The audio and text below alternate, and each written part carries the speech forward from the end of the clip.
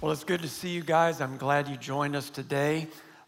If you've been around for a while, you may know that this past December, I invited people to share how I could pray for them in 2018. They wrote it down on little cards and they turned it in, and we received nearly 3,000 cards. Some people had three or four, some of the cards had 3 or 4 names, and many of them had multiple prayer requests on them. And so I've been praying through each card name by name and request by request, and I'm now about 3/4 of the way through the cards, and I've noticed some themes that are surfacing. People are asking for us to pray for their marriages and for their families. People are asking that we pray for their spiritual health and their physical healing. But the number one subject that I'm noticing as I'm praying for people is people are asking for prayer regarding their finances. Over and over again, people are asking for prayers for their finances and for blessings on their businesses. And so I suspect that that's because some of you feel some tension or some stress related to your finances. And I want you to know, if you feel that way, you're not alone. Because in 2014, the American Psychological Association did a poll on the leading causes of stress in our lives. And they found out that stress about money is the number one causer of anxiety in our lives. They found that more Americans worry about money than about family, work, or health. The survey also found that 75% of Americans feel stressed about money. Think about that. That's 3 out of every 4 of us. And they found that 25% of Americans feel extremely stressed about their finances. They also found that money is the number one cause of conflicts within marriage, and it's the number one reason listed for divorce. So many of you asked me to pray for your finances that I decided I wanted to teach you what Jesus said about the blessed life. And the blessed life is when God is supporting you in your life. Now, at City Church, we exist so that all people can believe and thrive in Christ.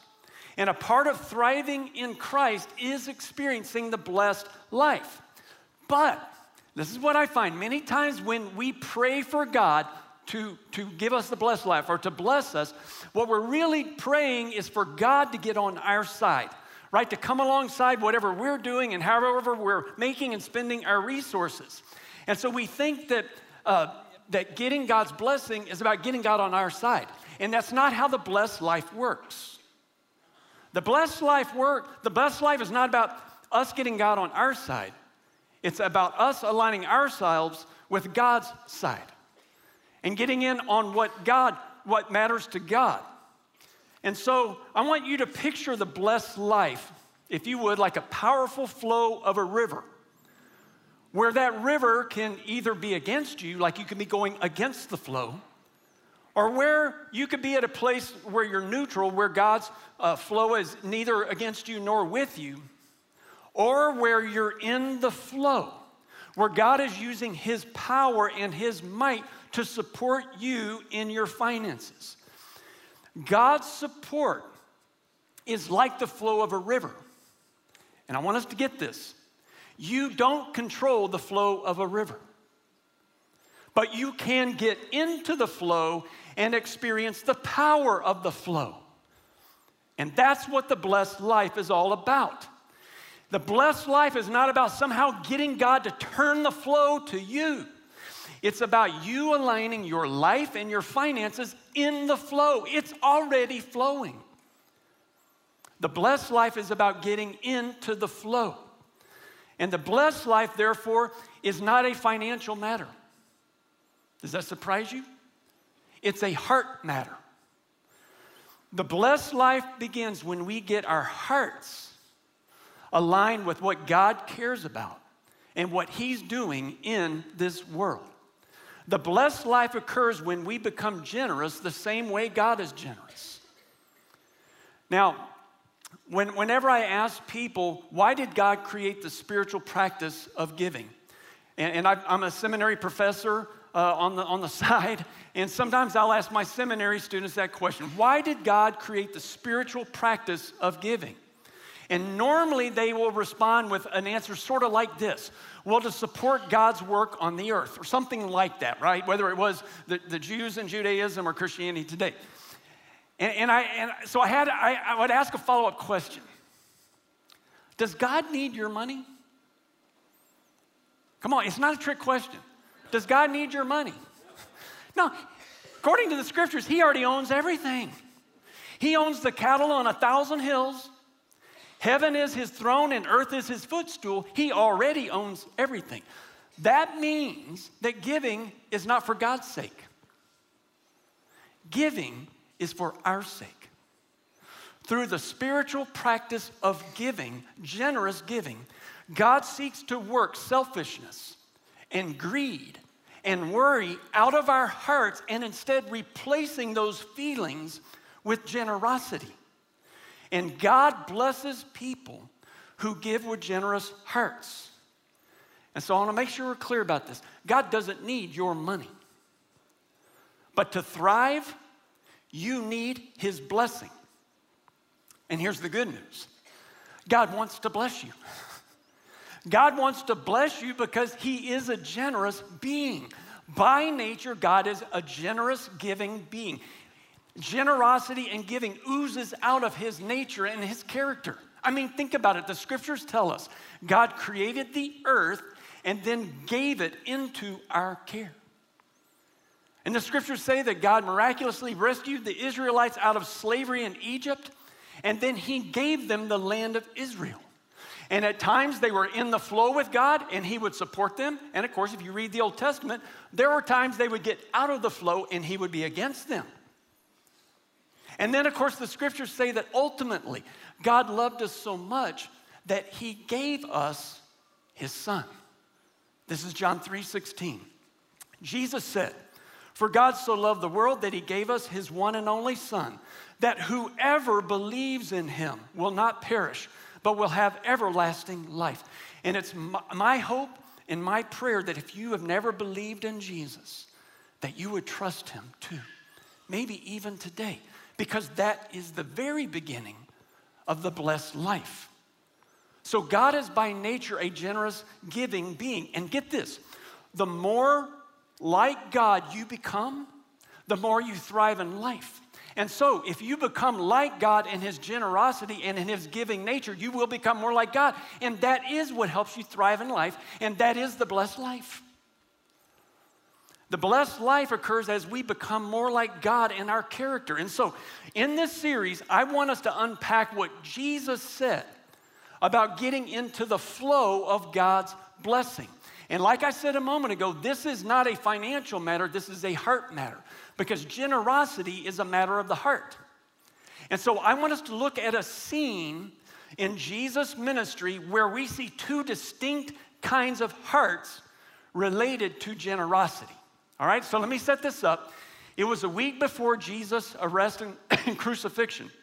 He was in a town called Bethany. He was at a dinner in his honor, and there were three of his good friends who lived in Bethany, Mary, Martha, and Lazarus. And there, Jesus witnessed something truly generous. This is John chapter 12, verse 1. So 6 days before the Passover, Jesus came to Bethany, where Lazarus lived, whom Jesus had raised from the dead. Here a dinner was given in Jesus' honor. Martha served, while Lazarus was among those reclining at the table with him. Then Mary took a pint of pure nard, an expensive perfume. She poured it on Jesus' feet and wiped his feet with her hair, and the house was filled with the fragrance of the perfume. Now, the offering that Mary gave that day was truly generous. We find out later that it was worth 300 denarii, which is about 1 year's worth of wages for a normal worker. And so for you to get what happened here, I want you to think about how much you make in a year. Maybe your household. How much do you make in a year? Put your whole household together. Okay, now imagine, you got the number? Imagine you took that amount and bought one jar of perfume. Probably meant to last a lifetime, right? But instead of doing that, you used it all up at one time on one person. Can you believe that? What was going on here? So I'm going to give you a little bit of the backdrop. Throughout the scriptures, there's 3 levels of giving expressed in the scriptures. The first level is called tithing, where you give 10% away. And that's sort of like the base level expression of generosity in a relationship with God through the spiritual practice of giving.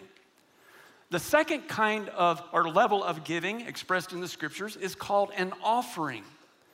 Now, an offering is what you gave above the tithe. And so in the Old Testament times, they had offerings like free will offerings, they had guilt and sin offerings and things like that they would give above the tithe. In our day, we might give to something like our Global Initiative Fund, like an offering to that, or an offering, as you saw earlier, to the San Antonio Food Bank. That's something above the tithe. But then there was a third level of giving expressed in Scripture, and that's an extravagant offering. When you do something that almost doesn't seem logical. And that's what Mary did here. But why? Why would Mary do this? What motivated her to give? I mean, think about it. A whole year's salary at one time. And I think we see it in the scripture. Because just a few months earlier, Jesus had raised her brother Lazarus, who had been dead for 4 days, raised him to life. And when she saw that, she never got over what Jesus had done for her. And so she gave out of the overflow of gratitude in her heart. She felt an overwhelming sense of joy and generosity because she was so grateful for what Jesus had done. Mary gave out of a grateful heart. And so I want us to get this. Generous people give out of a grateful heart. Now, I say that because sometimes people have different motivations for being generous, right? So sometimes I hear people talking about giving to get. So the motivation to give is to get it back. Sort of like, almost like God's like some kind of bank where you deposit and you get it back with interest. Come on, you've heard this. Now, I do believe God can bless you in that way, but that's not the motivation of a generous heart. And the motivation of a generous heart is they're not motivated by guilt, okay? A person with a generous heart is motivated by gratitude. A person with a generous heart remembers all that God has done for us. And so you give out of the overflow of gratitude. And when you understand the extravagance of God and His character and His gifts to us, you can be motivated at times to give extravagantly. And here's the win. When you give extravagantly, you get to feel joy. Now, have you ever felt prompted to give an extravagant offering? So I remember back when Barbara and I first got married, I had just started seminary. She worked full-time. I worked part-time and went to school full-time.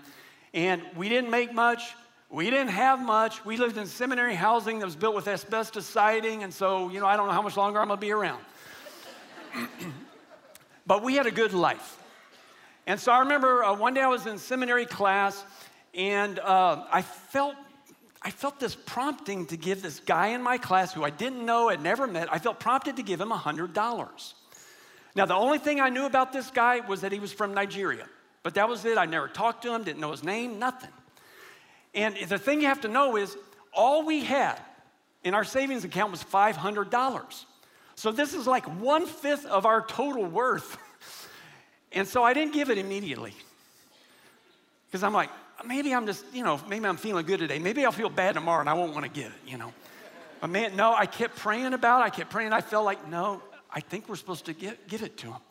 And so I went to our bank. I pulled out 1/5 of our savings and I walked up to this guy that I didn't know, and I gave it to him. And let me just say something. I don't tell you this story to make me look good, because those of you who have been around for a while know all of my issues, and money is a part of the issues that I've struggled with in life. But I tell you this story because that day I met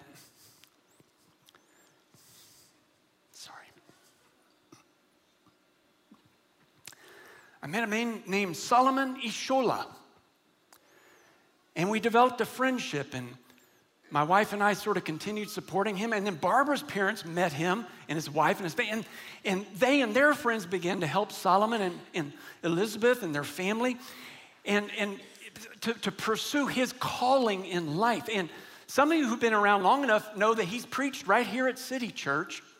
Well, right now, Solomon Ishola is the president of the Nigerian Baptist Convention at a time where there is a lot of hatred and violence between Christians and Muslims within this African nation. And Solomon is a man of peace. Solomon is a man of peace where there is violence. Solomon is a man of love where there is hatred. Solomon is a man of forgiveness where there are many wrongs. And it gives me joy to know that I did just a little part in investing in this person's calling and his purpose in life for such a time as this. And I'm jealous for you to experience the joy of extravagant giving. Now, at City Church, one of our core values is to sacrificially give. We believe sacrificial giving is good because it's good for your heart and it positions you to be in the flow of God's blessing so that God can bless you in return. But I will promise you something as one of your church leaders. We won't guilt you into giving because that's the wrong reason to give. So if you're feeling guilty, don't give for that reason. And we're not going to lure you into giving so you can get. But what we will do is challenge you to develop a generous giving heart and then do whatever God prompts you to do. Remember, God doesn't need your money, but to thrive, you need his blessing. Now let's return to the story with Jesus and Mary and Martha and Lazarus, but there was somebody else there. This is verse 4. But one of his disciples, Judas Iscariot, who was later to betray him, objected. Why wasn't this perfume sold and the money given to the poor?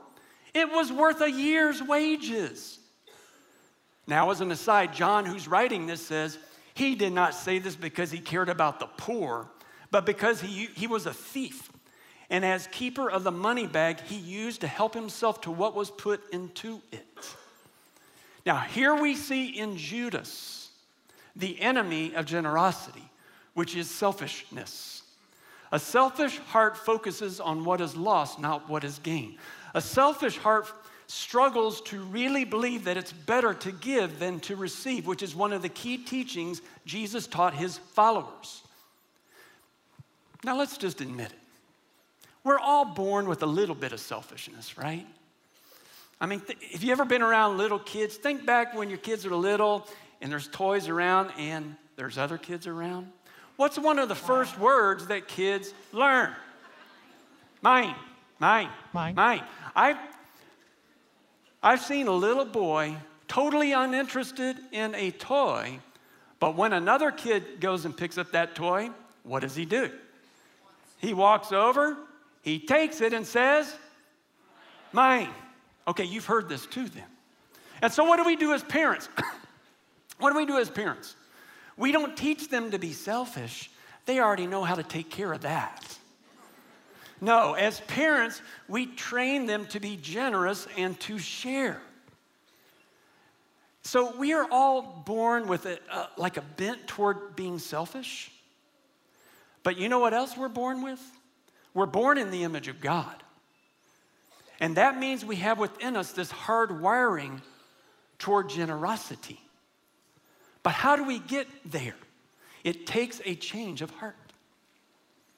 Somewhere in your journey, you have to really wrestle with if you believe that being a generous, giving person is better. Because once you have the heart, then everything else takes care of itself. And here's the deal. Judas never got it. Judas' heart was selfish, not generous. So, okay, let's go back to the text. He made a suggestion that seemed very logical. He said, dude, this perfume should have been sold and given to the poor. Now, of course, John tells us he didn't care about the poor. He was greedy and he loved money, and he actually stole from Jesus. I mean, is there anything worse than that? He stole from Jesus. And don't forget where that kind of heart led him. Judas ultimately betrayed the Son of God for 30 pieces of silver. Now, I want to make a couple of observations from this part of the story. First of all, Jesus had a money bag. It takes money to fund a movement. And so Jesus regularly received tithes and offerings from generous people who funded this movement that he started and he called the church. And it still takes money to fund his movement. And that's why each week you hear us talk about ways you can give your tithes and offerings to help fund this part of the movement that Jesus began. So Jesus had a money bag. And we are going to continue to do our best to fund Jesus' movement in the best way possible. Second observation, okay? Sometimes, like Judas said that day, I hear people say things like, well, why did the church spend money on that? On those comfortable chairs, those expensive lights. That money could have been given to the poor. You ever said something like that? You ever heard something like that? Maybe you ever hear that. I hear stuff like that because I'm a pastor. And can I just say something? Be careful. I'm not saying we're perfect. We do our best to use whatever's been entrusted to us in the best way possible. And I know some church leaders have been irresponsible. But man, be careful. I don't think you want to go around quoting Judas as your example of generosity. You know what I'm saying? And I want you to notice what Jesus said in response to Judas' criticism. This is verse 7 and 8. Leave her alone, Jesus replied. It was intended that she should save this perfume for the day of my burial. You will always have the poor among you, but you will not always have me. Now, what did he mean by that? Jesus said it was intended that this perfume would go for this purpose, not for any other purpose. And what was the purpose? To prepare his body for burial. I mean, you remember what was going to happen in a week or two. When he was crucified, he died late on a Friday, and so the family and friends could not anoint his body for burial. They were going to come back and do that on Sunday morning. Remember, that's why the women came to the tomb. But they never got to do it, did they? Because he had risen from the dead. Guess what? Mary got to anoint his body for burial. Whew. And just who intended that Mary would do this? That's what Jesus said. It was intended. Who intended it? God did. God prompted Mary to do this thing that had to seem weird to her too. You mean I'm supposed to take that and pour the whole thing on Jesus? It feels weird. And take my hair and wipe. Oh my gosh. She didn't know why she was doing it, but God did. And because she listened to God's prompting in her heart, she got to anoint the Son of God for his burial. And the story doesn't end there. In Mark's account of the same event, Jesus continued and said this, truly I tell you, wherever the gospel is preached throughout the whole world, what she has done will also be told in memory of her.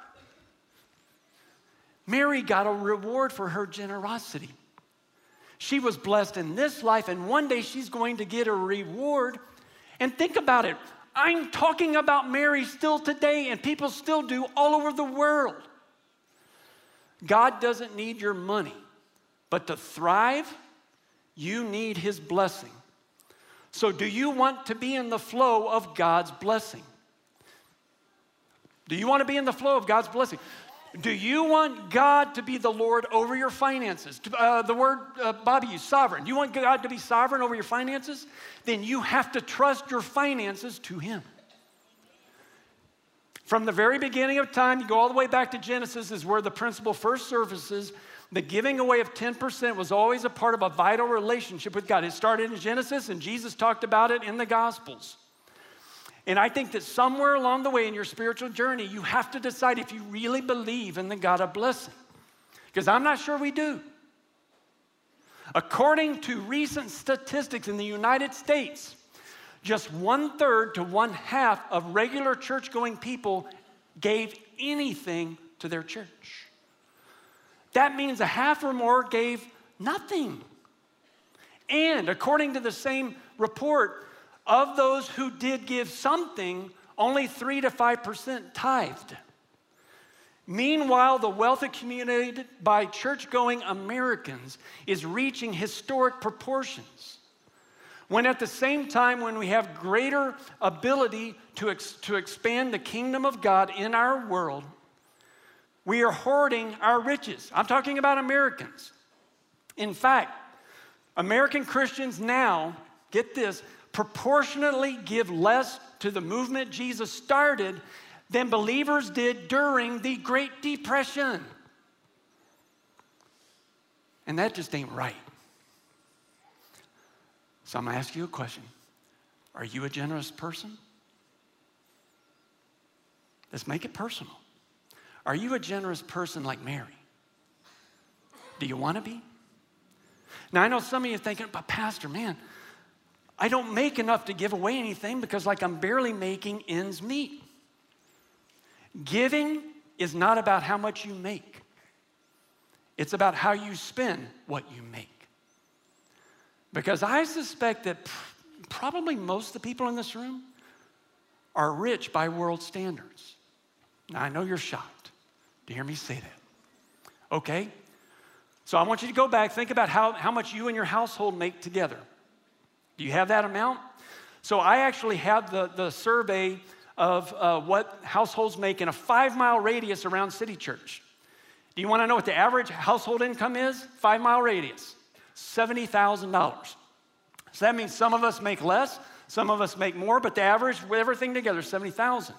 Okay, you have that figure in your mind? So I looked up then the IRS report of the wealthiest Americans. And here we go. If you made $100,000 or more, you're in the top 12% of the wealthiest Americans. If you made $50,000 or more, you're in the top 34% of the wealthiest Americans. And if you made $30,000 or more, you're in the top 50% of the wealthiest Americans. And I suspect that most of us are in that top 50%. And if you're in the top 50% of the wealthiest Americans, then you are rich by world standards. Giving is not about how much you make. It's about how you spend what you make. Now, I know some of you may be struggling financially. You may have lost your job and your unemployment is ending, or maybe you've gone through a divorce and you're now trying to make it as a single parent. And I want you to know, if you're going through something tragic like that, please know that God sees and He cares, and we care too. We do understand that there may be a season where you have to direct your finances to the crisis at hand. But I suspect that others of us are stressed out about money because we're in so much debt that we're spending 110% of what we make. And we're going further and further in debt. You've ever been there? Come on. I've been honest with you guys before about me and Barbara. We came to a season, we always gave, but where we had so much what I would call stupid debt that we just felt stressed out all the time. And honestly, I didn't know what to do. We needed a plan. And so we just went through the Dave Ramsey FPU plan. And we offer that here at our church. We just had a group graduate from the program, and we've got another group that's going to be starting this June. And if this describes you, if you know that stupid debt is keeping you from being the generous person you've always wanted to be, then please go through a plan, get out of the stupid debt so you can be that generous person. Now, some of you might be anxious regarding your finances, and please know, worry will keep you from being a generous person. And so for the next 2 weeks, we're going to look at what Jesus said about positioning yourself where you will never worry about money again. Do you believe that's possible? That's not my promise, it's what Jesus said. Then come the next 2 weeks, and I'm going to tell you what He said about it. Now, Pastor Robert Morris of Gateway Church in Dallas has written a tremendously profound book on this subject called The Blessed Life, and it's really the basis of this series, and we have copies available in the Ethos bookstore to serve you. But whatever you do, get into the flow of God's blessing. Now, a few weeks ago, we had the director of the Pies Hermosas Orphanage, Fidel Rubio, pray a blessing over our church in each of the services. And if you were here, I mean, you know, it was awesome. It was powerful. And but what you may not know is that our church is the sole supporter of that orphanage, which serves 50 to 70 impoverished children in central Mexico. But what you probably don't know is that Fidel takes 10% of everything we send them and sends it up to a church movement work in the Sierra Mountains serving the Tarahumara Indian tribes. Okay, so I want you to get this. This orphanage tithes. And you know why? Because Fidel and Mariana believe in the God of blessing. When God gave Fidel a vision to start this orphanage, he was unemployed, living in a tent, had a pregnant wife, and 5 pesos in his pocket, but he believed in the God of blessing. And he did what God called him to do. He now owns 2 large properties in Chihuahua and another property in the Sierra Mountains, get this, that were all given to him. Why? Because he believes in the God of blessing. He believes it's better to give than to receive. He lives with a generous giving heart. And he's seen God's hand of blessing in his life. And that's what I'm jealous for you to experience. God doesn't need your money. But to thrive, you need the God of blessing. And I'm asking you to position your life and your finances in the flow of God's blessing. Let's pray together. Lord God, I know this message that I've spoken over these people that you love and that I love. I know it's scary for some of us. But my prayer, Lord, is that you would stir faith within our hearts to truly believe in the power of your flow when we position ourselves and our finances in that flow. And I pray, Lord, that you would help us to take steps this week to trust you with our finances. And so maybe you would just hold your hands out just like you would offer your hands out I'm not going to make you do anything weird, I promise. And just say, Lord, I trust you in my finances. You are sovereign over my finances. Yes, Lord. So, Lord, to the best of our abilities, by faith, we are trusting you with our finances. And I ask you to bless these people. In Jesus' name, amen. Amen. Well, our prayer team is going to be available here to serve you and pray with you. And we would love to serve you in that way. Next week, like I said, we're going to look at what Jesus said will help you never worry about money again. God bless you. Go in peace. We'll see you next week.